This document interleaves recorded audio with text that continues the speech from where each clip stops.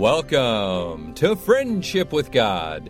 Today, Tom Cantor will teach us from Genesis chapter 22 about the greatest need that anyone has are the needs of the heart, especially the hearts that are depressed, defiled, hardened, proud, sinful, fearful, ashamed, weak, or discouraged.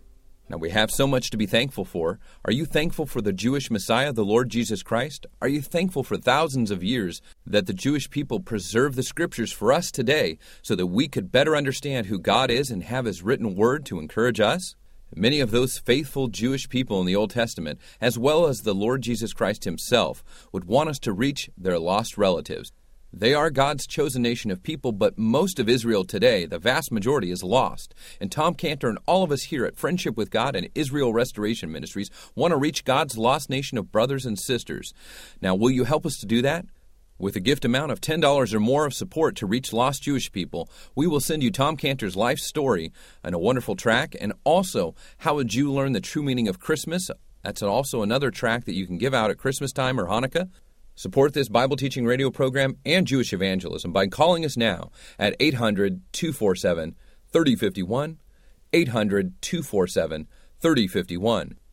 Now here's Tom Cantor, our Bible teacher, on Friendship with God. So the Lord in this way, He sees the weak heart, the unbelieving heart, and He provides help, strength, so that they'll move on. That's how He provides for the unbelieving heart. Then there's the need of the faithless heart, the faithless hearts. You know, the apostles sensed that they just didn't have faith when they came to the Lord Jesus Christ, that they had a need of a faithless heart. And so in Luke 17:5, it says, "And the apostles said unto the Lord, increase our faith." Increase it. Make it more. Now, the Lord Jesus provided for their need of their faithless heart by telling them, the problem is you're too focused on your own importance. You're too focused on your own importance. And He says in Luke 17:10, "Likewise, when you shall have done all these things which are commanded you, say, we are unprofitable servants. We've done that which was our duty to do." So, He provided instruction in self-abasement for the need of the faithless heart. Then there's the need of the sorrowful heart, the heart that's full of sorrow. He watches over us and He sees when sorrow just comes like an overwhelming wave on us. As He said in John 16:6, "Sorrow hath filled your heart," overflowed, filled your heart. But for the sorrowful heart, He says in Jeremiah 31:25, "I have replenished every sorrowful soul." See, the Lord provides a replenishment, different ways, but what was lost and the need for the sorrowful soul. "But thou art, Lord," in Proverbs, Psalm 3:3, "But thou, O Lord, art a shield for me, my glory, and the lifter up of my head." Precious statement. The lifter up of my head. See, the Lord provides His hand to lift up the head of the sorrowful heart. It says in Psalm 30 verse 5, "Weeping may endure for a night, but joy cometh in the morning." The Lord provides something joyful to meet the need of the sorrowful heart. And then the great passage in Revelation 7:16 through 17, where it speaks about the saints. "They shall hunger no more, neither thirst any more, neither shall the sun light on them, nor any heat, for the Lamb which is in the midst of them shall feed them, and shall lead them unto living water, fountains of water, and God shall wipe away all tears from their eyes." So how does the Lord provide for the sorrowful heart? He provides His hand to feed the hungry. He provides His leading to lead to drink to the thirsty soul. He provides His hand to wipe away all the tears from the sorrowful heart. Then there's the need of the discouraged heart. Courage has been taken out of the heart, and there's no more courage. And so this, of course, we think of David at Ziklag when it says in 1 Samuel 35 through 6, David's two wives were taken captives, Ahinoam, Jezreelitess, and Abigail, the wife of Nabal, the Carmelite. And David was greatly discouraged, it says, for all the people spake of stoning him. That would be pretty discouraging. Because the soul of all the people was grieved, every man for his sons and for his daughters. But David encouraged himself in the Lord. Anybody remember the next two words? David encouraged himself in the Lord, his God. Those are the most important words. The Lord, his God. That's a tremendous statement when it says that David was able to encourage himself in the Lord, his God.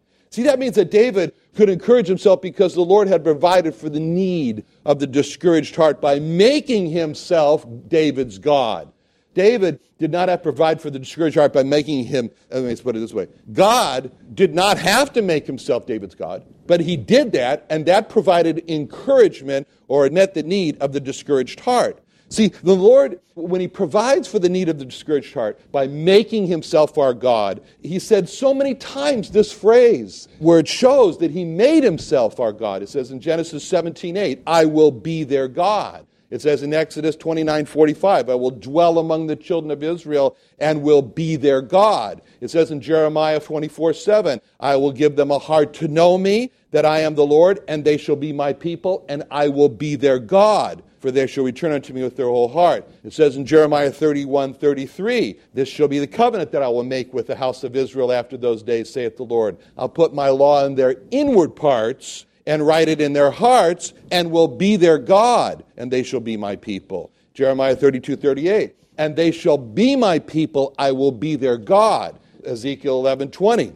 It says there, they may walk in my statutes and keep mine ordinances and do them, and they shall be my people, and I will be their God. Ezekiel 34:24, he says, and the Lord will be their God. And Ezekiel 37:23, it says that neither shall they defile themselves any more with their idols, nor with their detestable things, nor with any of their transgressions. God says it's going to stop. It's horrible that the U.S. government recently has given permission to the U.S. embassies around the world to fly the United States flag and one more flag, the rainbow flag for homosexuality. And the cities that have chosen to do it, the first city that chose to do it, Tel Aviv, the embassy in Israel. And God says that neither shall they defile themselves anymore with their idols, their detestable things, nor with their transgressions. But I will save them out of all their dwelling places wherein they have sinned, and will cleanse them. So shall they be my people, and I will be their God. In Ezekiel 37:27, my tabernacle shall be with them, yea, I will be their God, and they shall be my people. Zechariah 8:8. I will bring them, and they shall dwell in the midst of Jerusalem, and they shall be my people, and I will be their God in truth and in righteousness. And then Paul said, what agreement in 2 Corinthians 6:16, what agreement hath the temple of God with idols? You are the temple of the living God. As God has said, I will dwell in them and walk in them, and I will be their God, and they shall be my people. So all of this, God saying, I will be their God, is for the encouragement. It's to meet the need of the discouraged heart by making himself our God and making us his people. And then it says in Psalm 48:14, for this God is our God forever and ever. He will be our guide even unto death. And when God said the discouraged that he makes himself our God, this God is our God, that means that you and I can go outside, we can look at the magnificence of his creation in the skies and the birds and the oceans and the fish and the forest and the animals and be filled with awe and be filled with the wonder of his creation. And then we can lift up our hands to heaven and go, because we're so taken back, and say the words of Psalm 48:14. This God is our God forever and ever. He'll be our God even unto death. That means we can study the wonders of biology and genetics of the cell and lift up our hands and go, this is so amazing. And we can say, this God is our God, and he'll be our God even unto death. He's our God, be our God even unto death. And you remember the story during the communist times in Russia when the professor came to the class of the 12-year-old kids and took a Bible and said, now, I've read this Bible now, and I'm here to telling you that it's full of lies and myths and fairy tales, and it's not true. And then he's challenged the class, and he said, is there anybody in this class that still believes this book, the Bible? He's holding out the Bible. And a little 12-year-old girl stands up. And he comes up and says, come up here. And he rails on her and says, you're stupid, you're a fool, and how can you believe this book is full of fairy tales? What do you have to say for yourself? And the little girl looks at him and says, that's what you get for reading someone else's mail. This God is our God. This book is a letter to us from our God. Now, there's also the need of the weak heart, the heart that is weak. And in Jeremiah 31:25, he provides when he says, for I have satiated the weary soul. The Lord provides satisfaction and then for the need of the weak heart. Psalm 103:11 through 14, As the heaven is high above the earth, so great is his mercy toward them that fear him. As far as the east is from the west, so far has he removed our transgressions from us. See, he says, as far as the east is from the west. See, he didn't say from the north to the south, because if you go north, you'll eventually come to south. But if you go east, you'll never come to west. Anyway, as far as the east is from the west, he said, that's how far he's removed our transgressions. Like as the Father pitieth his children, so the Lord pitieth them that fear him, for he knoweth our refrain, he remembereth that we are dust. He remembers that. See, how does he provide for the weak heart? He provides by giving great mercy. In great mercy, he provides his great mercy for the weak heart. He provides for great removal of sins, for the need of the weakened heart that's been weakened by sin. He provides tender pity as a father for the need of the weak heart. And he provides his memory. He remembers how weak we are and for the need of the weak heart. But I have prayed for thee, he says in Luke 22:32. I have prayed for thee that thy faith fail not. And when thou art converted, what did he say? Sorry? Strengthen thy brethren. See, he says, when you're converted, strengthen your brethren. So the Lord provides other strengthening Christians for the need of the weak heart. In Luke 22:42, he says, Father, if thou be willing, remove this cup from me. Nevertheless, not my will, but thine be done. And there appeared unto him an angel from heaven, strengthening him. So he provides angels to strengthen the weak heart. Now there's sometimes the depressed heart, and the depressed heart has the needs. The Bible uses the term being cast down to describe depression, as it says in Psalm 42:5. Why art thou cast down? He could have said, why art thou depressed, O my soul? And why art thou disquieted in me? Hope thou in God, for I shall yet praise him for his help of his countenance. So the Lord provides us with the ability to praise him for the need of the depressed heart. In Psalm 42:6, it goes on, O my God, my soul is cast down within me. Therefore will I remember thee from the land of Jordan, of the Hermonites, from the hill Mizar. So the Lord provides us with memory. When we put the Word of God and the historical accounts into our minds, he provides us with memory so that we can pull ourselves out of depression by praising him for what he's done in the past. Then there's the fearful heart, the need of the fearful heart. Luke 12:32, he speaks about the fearful heart. He says, fear not, little flock, for it is your Father's good pleasure to give you the kingdom. In other words, the kingdom's not going to be wrenched out of the Father's hands. I don't want to give it. It's a good pleasure to give you the kingdom. The Lord provides us with the joyful gift. It's his joy to give us the kingdom for what? For the need of the fearful heart. But in Isaiah 43:1-2, but now thus saith the Lord that created thee, O Jacob, and he that formed thee, O Israel, fear not, for I have redeemed thee. I have called thee by name. Thou art mine. When thou passest through the water, I will be with thee, and through the rivers they shall not overflow thee. When thou walkest through the fire, thou shalt not be burned, neither shall the flame kindle upon thee. So the Lord provides for the need of the fearful heart redemption. He provides a call by name. He provides his claim of ownership. He provides his presence through the waters, through the fire, all for the need of the fearful heart. Then there's the heart that's just shaky. There's the heart that's unsure, the heart that is no confidence. And so he says in Proverbs 3:26, for the Lord shall be thy confidence and shall keep thy foot from being taken. So for the need of the unsure heart, the Lord provides himself for protection and promise that he'll keep him. Then there's the proud heart. And there's the need of the proud heart. And what does the Lord do for the need of the proud heart? 1 Peter 5:6, humble thyself, therefore, under the mighty hand of God, that he may exalt you in due time. So the Lord provides his mighty hand, his mighty humbling hand, for the need of the proud heart. Then there's the need of the defiled heart. He said, out of the heart of man proceed evil things. That's a defiled heart. That's a dirty heart. And so how does he provide for the need of the defiled heart? In Psalm 51:10, when David had a defiled heart, he says, create in me a clean heart, O God. Renew a right spirit within me. He provides a creation of a new heart, a cleansing, a renewal for the need of the defiled heart. In Isaiah 1:18, he says, come now, let us reason together, saith the Lord. Though your sins be as scarlet, they'll be as white as snow. Though they be red like crimson, they shall be as wool. So he provides for the defiled heart an invitation to a meeting place. The meeting place is the cross. He provides an invitation to meet at the cross and repent of the sins and have the defiled heart be cleansed.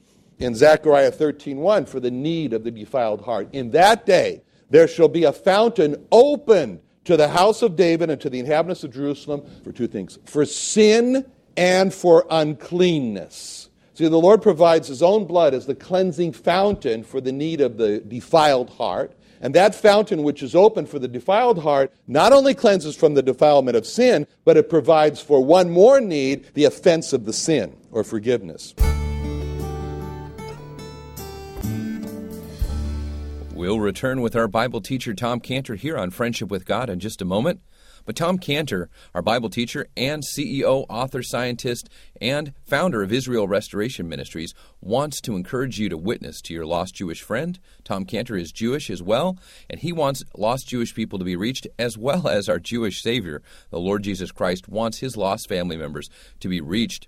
Now, if you have a lost Jewish friend, Jewish doctor, Jewish business owner, or Jewish neighbor, Tom Cantor wants to not only send you a free gift with his life story on DVD and booklet to help reach your lost Jewish friend, but he can also send that gift directly to them and personally pray for your lost Jewish friend that needs to be reached with the gospel. You can fill out our online free gift form for a lost Jewish person at friendshipwithgod.org. That's friendshipwithgod.org. Or call us now or after the program at 800-247-3051. Now here's Tom Cantor, a Bible teacher on Friendship with God. Which brings us to the next heart, which is the need of the unforgiven heart. The need of the unforgiven heart. That's the verse we just read. And that's the whole point when it says there in Leviticus 17:11, for the life of the flesh is in the blood, and I have given it to you upon the altar to make an atonement for your souls, for it's the blood that makes an atonement for the soul. See, that verse is saying the same thing in Hebrews 9:22. Without shedding of blood, there's no remission. See, the need of the unforgiven heart is blood. The unforgiven heart needs blood. Blood from a sinless sacrifice. We're not sinless, so we don't qualify. Nobody is sinless, so no one qualifies. So God says, I have given it to you on the altar. And the Lord Jesus Christ was the Son that was given, and his blood was given. It was provided. So that means that God provides his own blood to make an atonement for the need of the unforgiven heart.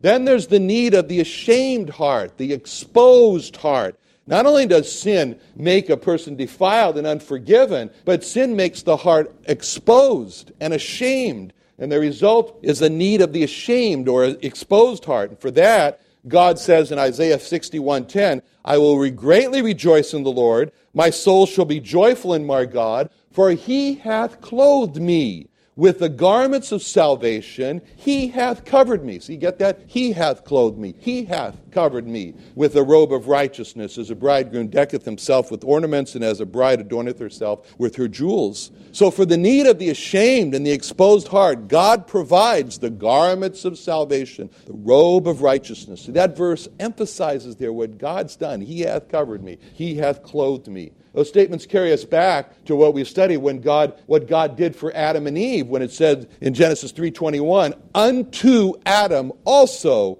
and to his wife did the Lord God make coats of skin and, last two words, clothe them. He made the coats of skins and then he clothed them in it. He put them on it. He hath clothed me with the garments of salvation. He hath covered me with the robe of righteousness. That's what he did. And that's why Paul could say in Romans 13:14, but put ye on the Lord Jesus Christ. So what happens? For the need of the ashamed or exposed heart, he has provided the covering of the blood of the Lord Jesus Christ, righteousness. And when we read in Isaiah 61:10, he hath covered me with the robe of righteousness, of course we ask the question, what righteousness is that? And Paul answers that in Philippians 3:19. And be found in him, not having mine own righteousness, which is of the law, but that which is through the faith of Christ, the righteousness which is of God by faith. When I stand before the throne, clothed in beauty not my own, when I see thee as thou art, love thee with unsinning heart, then, Lord, shall I fully know, not till then, how much I owe. Then there's the need of the sinful heart or the corrupt heart. The sinfulness and the corruption of man's heart is described in Jeremiah 17:9. The heart is deceitful above all things, desperately wicked. Who can know it? That means the heart of man wants to sin. It enjoys sinning. Man's heart is corrupt. Man's heart is shot. Man's heart is so corrupt and shot, it's not repairable. There's only one thing to do with man's corrupt heart. It has to be replaced. And God provides for that, as he said in Ezekiel 11:19. I will give them one heart, and I will put a new spirit within you. I'll take the stony heart out of their flesh and give them a heart of flesh. God provides for the need of the sinful, stony heart by just replacing it. It's like the mechanic with the car. He says, I'll take out the stony heart, I'll put a new one in. And he says in Ezekiel 36:26, a new heart also will I give you, and a new spirit will I put within you, and I'll take the stony heart out of your flesh, that goes in the trash barrel, and I'll give you a heart of flesh. Last week I took my 1989 Mercedes to Franz. Franz, the Mercedes repair guy. So everybody should have a Franz to repair his Mercedes, see? My car is only worth about, a few $1,000s, and every time the repair bill comes back, it's more than the car was worth. But I like it, so, Franz he fixes it. And so this time, he told me, you drove with the parking brake on. You ruined the parking brake. And I asked him, can't you just repair it? He said, no, it has to be replaced. He says it's pulverized. And we come to God, and we ask if our sinful heart can be repaired. And God says, no, it has to be replaced. And so like Franz, he says, I'll take the old one out, I'll put the new one in. And God says in Ezekiel 36:26, a new heart also will I give you. So he provides a new heart. He provides us, and not only he provides a new heart, it's parts and labor. So he provides, and he installs it too. And he says, I'll put the new heart within you. All right, so that's how he provides for the sinful heart. Then there's the need of the seeking heart. There's the heart that's just looking for God. And that's a great need. And God says, for the need of the seeking heart, I will provide, he says in Jeremiah 29:13, and you shall seek me and find me when you shall search for me with all your heart. See, he provides himself to be found. It's like, hide and seek, where are you? God steps out from the bush, say, right here. So that's how he provides for the need of the seeking heart. Then there's the need of the hard heart, the heart that's hard toward God because of pride. He provides for the need of the hard heart, as he did with Belshazzar, king of Persia, where it says in Daniel 5:20, but when his heart was lifted up and his mind hardened in pride, he was deposed from his kingly throne, and they took his glory from him. So what does he do? Mighty hand of God, humbling. Then there's the need of the unresponsive heart, the heart that just doesn't think that it needs God. There's an unresponsive heart, and he's quite happy with his life, thank you very much. He doesn't see himself as needing God, and God provides for the needs of this unresponsive heart when he says in Revelation 3:15, I know thy works, that thou art neither cold nor hot. I would thou wert cold or hot, so then because thou art lukewarm, neither cold nor hot, I will spew thee out of my mouth, because thou sayest, I am rich and increased with goods and have need of nothing. See, that's a cold heart. That's the unresponsive heart. And no, it's not that thou art poor, rich, and blind, and naked, and so forth. I counsel thee, provision number 1, to buy of me gold tried in the fire, thou mayest be rich, white raiment thou mayest be clothed, that the shame of thy nakedness do not appear. Anoint thine eyes with eye salve thou mayest see. As many as I love I rebuke and chasten. Be zealous therefore and repent. Behold, I stand at the door and knock. If any man hear my voice, open the door, I'll come into him and sup with him, he with me. To him that overcometh will I grant to sit with me at my throne, as I also overcame and have sat down with my Father in his throne. So for the need of the unresponsive heart, God provides, number 1, counsel, come to him. He provides, number 2, himself standing outside the door knocking. And then he provides a special incentive, a special reward. He says, if you overcome this, he says, I'll let you sit with me in my throne. Wow. Then there's the need of the hungry heart, the thirsty heart, the heart that has tried all the world has to offer and has surfaced up from after it all and says, I'm hungry, I'm thirsty. It didn't satisfy. The need of the hungry and thirsty heart, God provides in John 7:37. In that day, the great day of the feast, Jesus stood and cried, saying, if any man thirst, let him come unto me and drink. So for the need of the thirsty heart, he provides this welcome, this invitation to come to him. In John 6:35, Jesus said unto him, I'm the bread of life. Outstanding teaching here from Tom Cantor, our Bible teacher, on friendship with God. And if you're enjoying Tom Cantor's teaching on friendship with God, as you're driving, listening at home, or downloading on the go and listening to these messages, and you're growing in your knowledge of God and your walk with God, and enjoying this Old Testament Bible teaching radio program, many don't teach on the Old Testament, but Tom Cantor's ability to communicate the Old Testament in modern-day expressions and tie that in with the New Testament is just amazing. He's a master teacher and empowering us as Christians and encouraging us in our walk with God and helping others to reach Jewish people about their God and Messiah. It's a tremendous radio Bible teaching program and Jewish evangelism outreach ministry. We want you to support Friendship with God and Israel Restoration Ministries. Any amount, a one-time gift, would be a blessing. We'd like to also send you Tom Cantor's life story on how he came to know the Jewish Messiah, the Lord Jesus Christ, and we'll have that in a written form. We'll send that to you, as well as how a Jew came to know the true meaning of Christmas. Both of those we'll send to you for a donation of $10 or more by calling 800-247-3051. That's 800-247-3051. Again, 800-247-3051. Or go online for more information to friendshipwithgod.org or israelrestoration.org. Thanks for listening, and join us again tomorrow at this same time.